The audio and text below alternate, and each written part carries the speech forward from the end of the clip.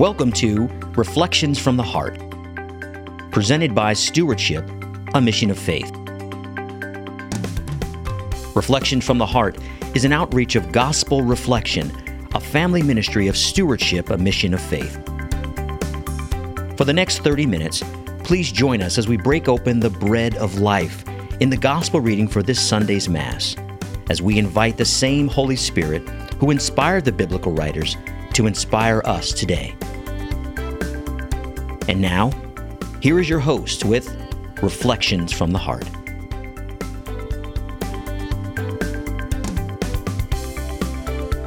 Welcome, everyone, to another session of Reflections from the Heart. My name is David Abel. Today I'm joined by Father Lamb from the Allentown Diocese, Shelley Henry, Tom DeAngelis, and Rob Longo. Welcome, one and all. Good to be here. Thank you. Thanks, Awesome. If everybody would take a moment and get out their Bibles, we're going to turn to the Gospel of Luke, chapter 10, verses 25 through 37. But before we break open the bread of life, Rob, do you mind inviting the Holy Spirit into our hearts to see how the Lord wants to speak to us today? I would love to. In the name of the Father, Son, Holy Spirit, amen. Dear Heavenly Father, we thank you for this moment. Thank you for loving us so much that you allow us to have these moments, to break, to pause, to set ourselves before you, and to consume your word. Thank you for the gift of the Bible, of the gospel. Thank you, Jesus, for showing us how to live, showing us how to suffer, and that if we are with you, showing us that we will rise and live again. So thank you, Lord. Please be with all those who are listening. God, please hold them in the palm of your hands. Please bless them and their families. All of us here in the studio, please, Lord, an abundant blessing on all involved, listening and here, so we can be your love, your light, your truth, your joy to every single person we meet. And we pray all this in Jesus' name. Amen. Amen. Father, Son, Holy Spirit. Amen. Amen. And Father Lamb, do you mind giving us a little gospel love today? Sure, it'd be an honor. A reading from the Holy Gospel according to Luke. Glory to you, Lord. There was a scholar of the law who stood up to test Jesus and said, "Teacher, what must I do to inherit eternal life?"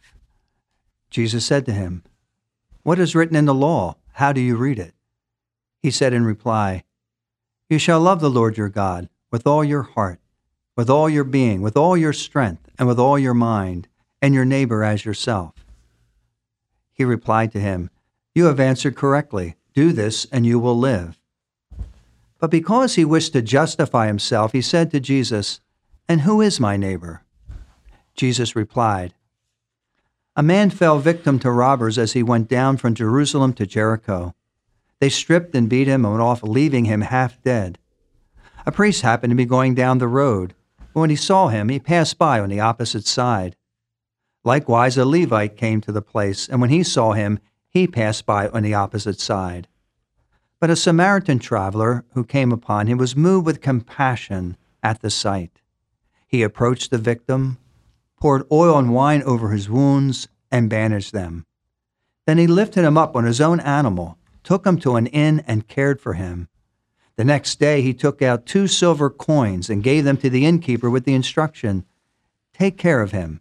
If you spend more than what I have given you, I shall repay you on my way back.' Which of these 3, in your opinion, was neighbor to the robber's victim?" He answered, "The one who treated him with mercy." And Jesus said to him, "Go and do likewise." The Gospel of the Lord. Praise to you, Lord Jesus Christ. Lord, help me take all this head knowledge into my heart so that my heart has that mercy and that compassion that you so much desire to bring into this world. Because so many times I judge, so many times I look and I condemn. My Lord, you have a work to do in me. Can you please continue that purification process? Mercy and compassion. Mercy and compassion, not judgment and condemnation. The word that I circled when Father, when you were reading the gospel is all, 4 times. Mm-hmm. All of our heart, all our being, all our strength, all our mind.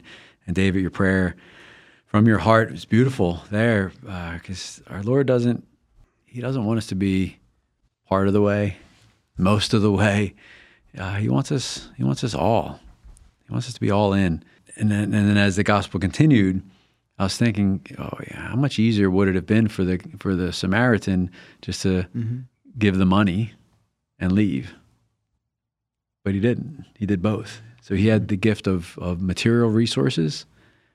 He had the gift of himself, his time, his ability to bandage and take care of the wounds, and he gave all of himself in that moment to that one person who needed him.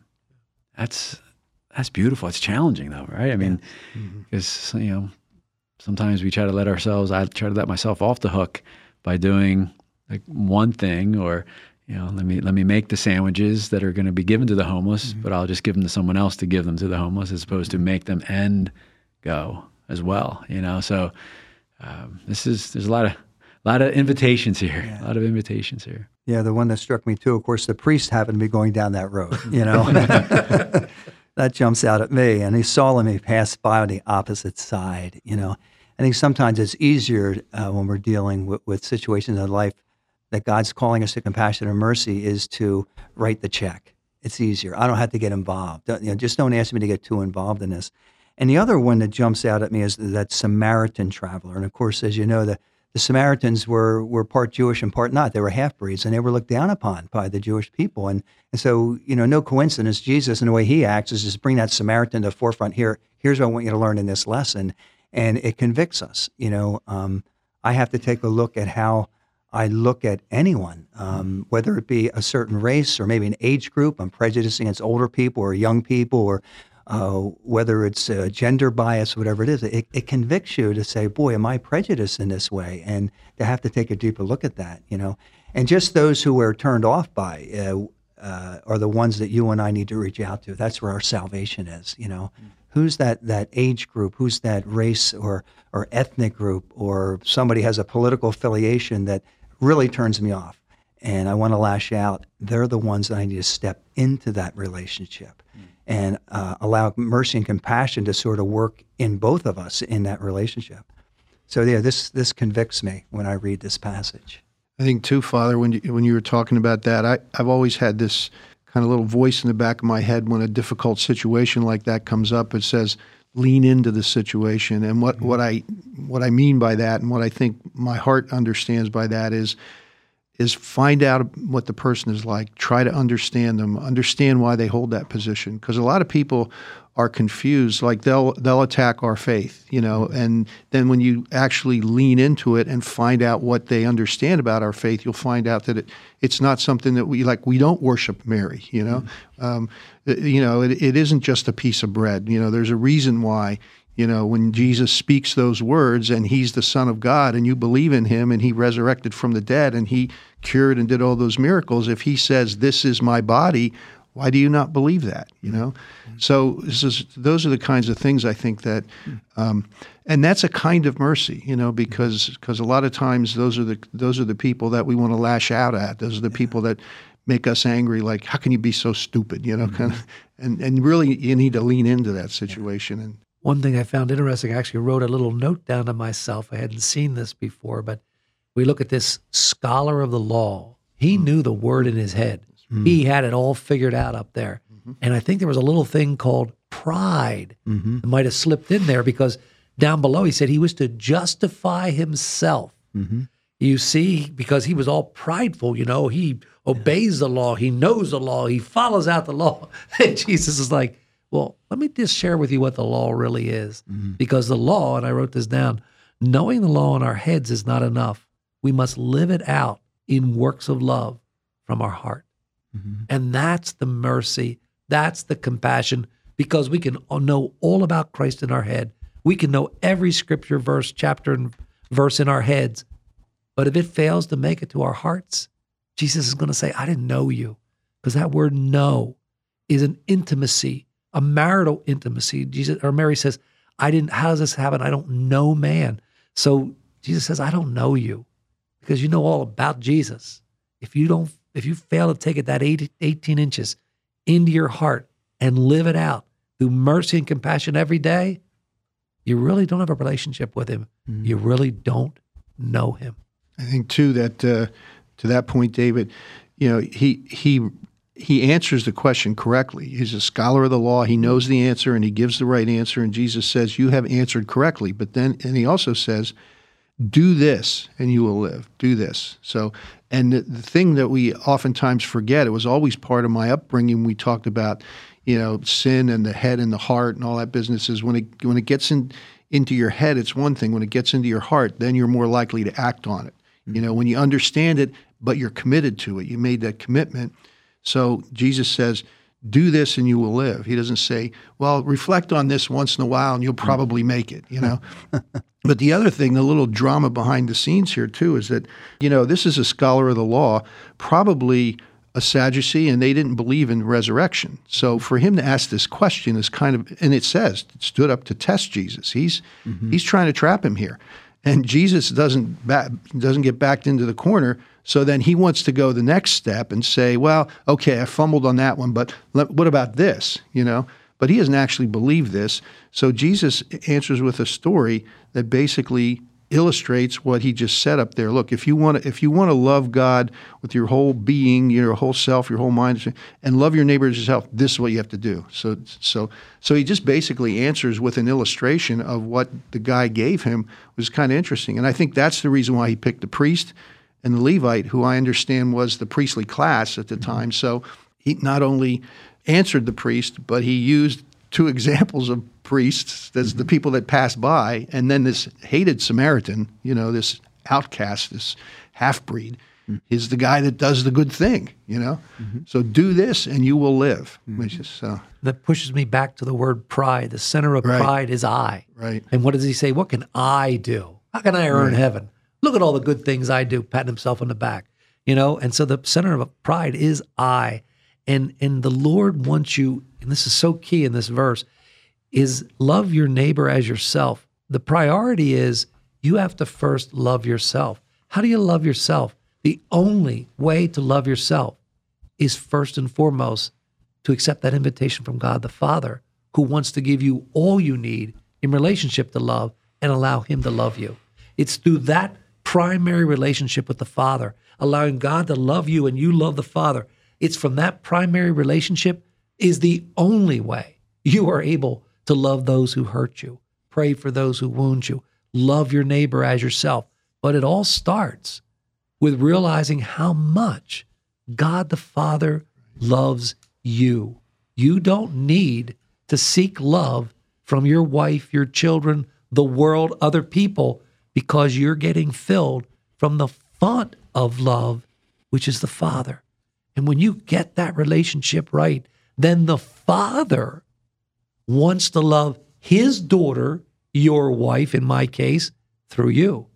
His sister, through you, my wife, and his bride, through you, purely and passionately, as my wife, as his bride. So, man, when you get that, I call on the Lord every day of my life. Say, "Lord, help me. Help me to love your daughter, your sister, your bride, my wife, purely and passionately with your heart." And so you ask for the grace to do that. So that whole thing of love, it starts with that primary relationship. You, as the precious son, as the precious daughter, which is that word inherit, and the love of the Father for you. Once that starts to flow, then all of our other relationship love flows from that. That's awesome. And one step further with that too, David, I think talk about Jesus too, bringing together the love of God and the love of neighbor. And sometimes you wonder, how much does God really love me? And if you think of everybody in the world who's ever loved you, and they're all like in one room, and they're all just praising you and loving you, feeling thousands of people just love you. I mean, that's just the tiny fraction of how much we're loved by God. The other side of that is we ask ourselves, how much do I really love God? I only really love God to the extent that I love at least of my brothers and sisters. You see this as the example right here, and this is very sobering. So, and it brings you right, I think, to the ends of Matthew's gospel with the final judgment, where, when did I see you? Where did I see you hungry and naked and in prison, and go and visit you and clothe you and feed you? That's very humbling. And I think this parable really can convict us again and shake us up, which is a good thing. Like, do I really love that person enough to show compassion and mercy to the person who drives me crazy? It's easy to love those who make me feel good, but when I don't get that good feeling, then how am I to act as a Christian? think Saint Thomas Aquinas said it beautifully. Love is willing the good of another. And people I don't like who rub me the wrong way. I think we all have somebody like that in our life that rubs us the wrong way. Yeah, a few, yeah. Maybe those out there listening right now, maybe that person's sitting right next to you. We sometimes struggle to love the people closest to us. That's an act of the will. That God, I ask you because the regular feelings aren't here. Would you take that act of the will and help me to love that person? I'll just real quick example of this, and then Saint Therese of Little Flower, one of my favorite saints. When she was in that convent here, she's a doctor of the church, only one of 3 women in history of the church to be a doctor. So her teachings, are profound and they're simple. And there was a nun in there that drove her crazy. And in her book, The Story of a Soul, she says this sister had the way of displeasing me in everything. Mm-hmm. Isn't that a great description of someone? She displeased me in everything. And she would shower love on this nun, and the nun would complain. And she would take care of this nun, and the nun would complain. And finally, Therese did this so much, and she was doing it out of love of Jesus. That's the profundity of it. It's unbelievable. And so from that point, the nun looks at her one point and says, Therese, what do you find so attractive about me? Because every time you look at me, you're smiling. And Therese says in Story of a Soul, Sister, that's because I'm so glad to see you. And then parenthetically, she writes in there, I didn't tell her that it was seeing Jesus in her that pleased me, you see. So Therese never got over not liking that nun, but she was able to love the Jesus in that nun. And to me, that's the biggest challenge as Christians, because I can love those who are feel-good people. They make me feel good. Yeah, I want to hang out with you and you make me feel great. But what about that person who gets under my skin, and when I get into their presence, I want fight or flight. I want to fight them or I want to run out of the building. And that's a person we call on Jesus to love through us, see? And then we got to die to ourselves a little bit to allow the love of Christ to take over in that relationship. And that's key, Father. And what the Lord took me through over the Lenten season this Easter was just unprecedented for me. All the attacks that came against me at the Star Barn for our stance on marriages between one man and one woman, the hate that was launched against me, the false accusations, everything came out, scourging for my faith, all hit me. And I said, Lord, what am I supposed to do with this? And the still quiet voice of the Lord said, well, David, look at it as an opportunity. I'm like, an opportunity? You got to be kidding me. He said, David, had this not occurred, you wouldn't know how much these people by name need your prayer. So now what I would like you to do, each and every one of them are my precious sons and daughters. By name, I want you to pray for them. Every time you think of them, every time an email comes through, every time another thing is said, I want you to take it to prayer, pray for them, and watch what I'll do with those prayers, because you wouldn't have known these people had this not occurred. And I went, oh my goodness, it like flipped everything upside down. What the enemy meant to cause me to get angry and go against these people, God turned it around for good, where I'm allowed to be a blessing to these people who are precious sons and daughters of the Fathers, and pray for them. I mean, it changed the whole dichotomy of that journey, Yeah, precious sons and daughters, and don't realize it. And the only way they'll learn that is through your treatment of them. That if you treat them that way, like Saint Therese, she treated that sister like she loved her, but it was the Jesus in her, and that's how we come to learn that, I think. We learn it from other people. We can't from our relationship with God, because He treats us that way. Saint Therese, she's amazing. One of our daughters is named Mary Rose Therese. We were showered with roses once in relation to her in the womb. We didn't think she was going to make it, and then so we named her after the showering of the roses and Saint Therese. And Father, that's the one earlier this week when you gave her a blessing over FaceTime. So that's our little Mary. But learning about her, I heard this one story that she says, she sees these, eagles soaring, and she just pictures herself as this little helpless bird at the bottom of the steps that God has to pick up and Himself carry to the top. Right? That she is like her way is the little way, that she is so little and so helpless on her own that God is just going to pick her up and scoop her up. It's awesome. I think we can learn a lot from her, that we're not called to be the police of everybody's bad habits and personality flaws, and even if things are coming against us from them that are not right, not that we are to be a whipping post or a doormat, but we're called to go fishing, to look for the love. And then, David, I know you always exhort us that if people ask us, well, did that hurt? if we're invited into that process of their development, we shouldn't shy away. With love and charity, we can, if something did hurt us, then we can talk about that. Absolutely, because I know for many, many years when people would say, well, did that hurt? Did I hurt you? I'd say, oh, no, it's okay. But that was a lie. It did hurt. And it really hurt me and opened up a wound in me. And so what the Lord really taught me is to say, well, may I help you with that? And if they give you permission, I love asking permission, then share with them how it hurt you. Because then you're helping them grow, not enabling them to stay stuck. So for me, that's key. And Father, what you said really stuck with me too. I mean, to love God with all your heart, all your being, all your strength, all your mind. Ladies and gentlemen, call on the Holy Spirit. God gave us the gift. When you can't love that person who's persecuting you, when you can't love that person that just hurt you or just gave you a one-finger wave as they cut you off in traffic, God can always pray for them. Use the gift of the Holy Spirit and say, you know what, Holy Spirit, I can't pray for this person right now, but I'm inviting you, pray through me for them. Call on God. Jesus opened the gates of heaven. We have the whole communion of saints. We have the whole angelic choirs. We have the Holy Spirit, the gift of the Father when Jesus ascended back into heaven. My goodness, use the whole arsenal of the Lord and ask for his strength and his help to pray for those who persecute you, who wound you. And again, it doesn't mean you're a doormat. You're not a doormat. And Jesus wasn't a doormat. When he realized they wanted to throw him off the cliff, he didn't stay there and say, hey, let me convince you something. I'm going to stay here and take it. No, he left. He left. So you know what? We need to protect our hearts and let God be our counselor and guide. And if the Holy Spirit wants to lead us away from that, to protect our hearts, then that's what we do. We be obedient. I like the thing of Therese where she says, that we should not be scandalized, by the worst sins of people, but we should be edified by their slightest virtues, which I think really goes back to what you were saying, Robin. And you said that earlier this week, and it really struck me that, looking for the good in people and enunciating that, and then it'll blossom. And I think we do too often, as you said, focus on the negative in people. And maybe I think, especially child rearing, I don't know what it's like to be a parent, but you want to correct your kids' faults, but you may be saying negative things to your children all the time.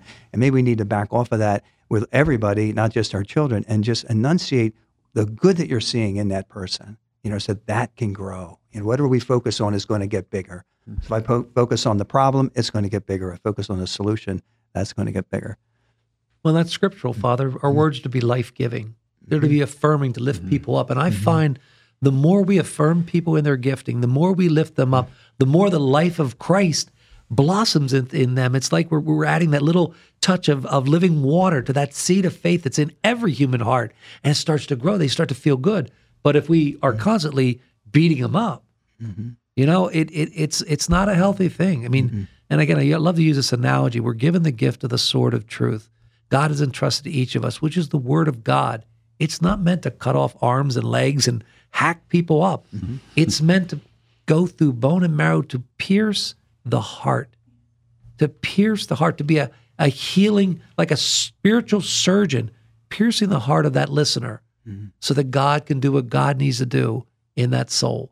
So man, that's a sacred trust. We got to ask God, help me, Lord, to handle this sword of truth and to use it properly to help people come into a deeper, ever deepening intimacy with you. And you know what? The Lord will help you. This journey of surrender and this journey of calling on the Lord, it's contagious. I want to continue to do it. The more I do it, the more joy I have. The more every day is a great adventure. I wrote down, the Lord the other day was just challenging me. Why do you want to stay on the earth any longer? We get this gift of eternal life. Why don't you want to come home yet? And I wrote down one more soul. Let me have one more divine appointment. I'm not staying here for me. Let me have one more divine appointment, one more opportunity to bring someone home with me. And that's really my life's journey. That's it, one more soul. We had the opportunity recently to serve at a camp called Camp Guadalupe, where there's a bunch of little guys there as the campers, but then the teens, we call them the prayer warriors. They're the volunteers. And we have adoration all throughout the camp. and they get sent 2 at a time all throughout camp to pray for the kids and the families. And one of the projects that the older campers do is they make peanut butter and jelly sandwiches, hundreds of them, to then be given out at the Jesus Run, it's called, where you go into Philadelphia and go and hand the sandwiches to folks that are in need. And we were asking the teens, did anybody have an experience with the homeless and ministering to them? And one girl shared her story. She said, yes, it's absolutely amazing. And it's not the sandwiches or the socks or whatever that they most appreciate. It's you. It's your time. It's you looking at them in the eye, asking what their name is, and talking to them. And then she shared one story of a guy who said, well, are you with the church? She goes, yeah, I'm with such and such Catholic church. She said, no, you're not Catholic. I said, well, of course, yeah, I am. It's just, no. Catholics just stay in their churches and just, pray all day, right? They don't come out here and do this kind of stuff. So we need to get out, right? We need to obviously be fed sacramentally in the church, and then take that out to the world, and let them, experience the front porch of the church, which is us, and draw them and invite them closer to our Lord. These works of love that God has prepared for each and every one of us to do, you know what? They're for us to do. Call on the Lord. Who do we have in our pathway every day? This man, the Good Samaritan, he did what he needed to do, these works of love, to bring God's mercy and compassion into the world, because that is truly what heals the soul. That is truly what pierces the heart. So Lord, help me and help each and every one of us be those world changers you've called us to be, and help us, Lord, to make this world a better place, bringing your Son into everything we do. God bless each and every one of you. Have a great day.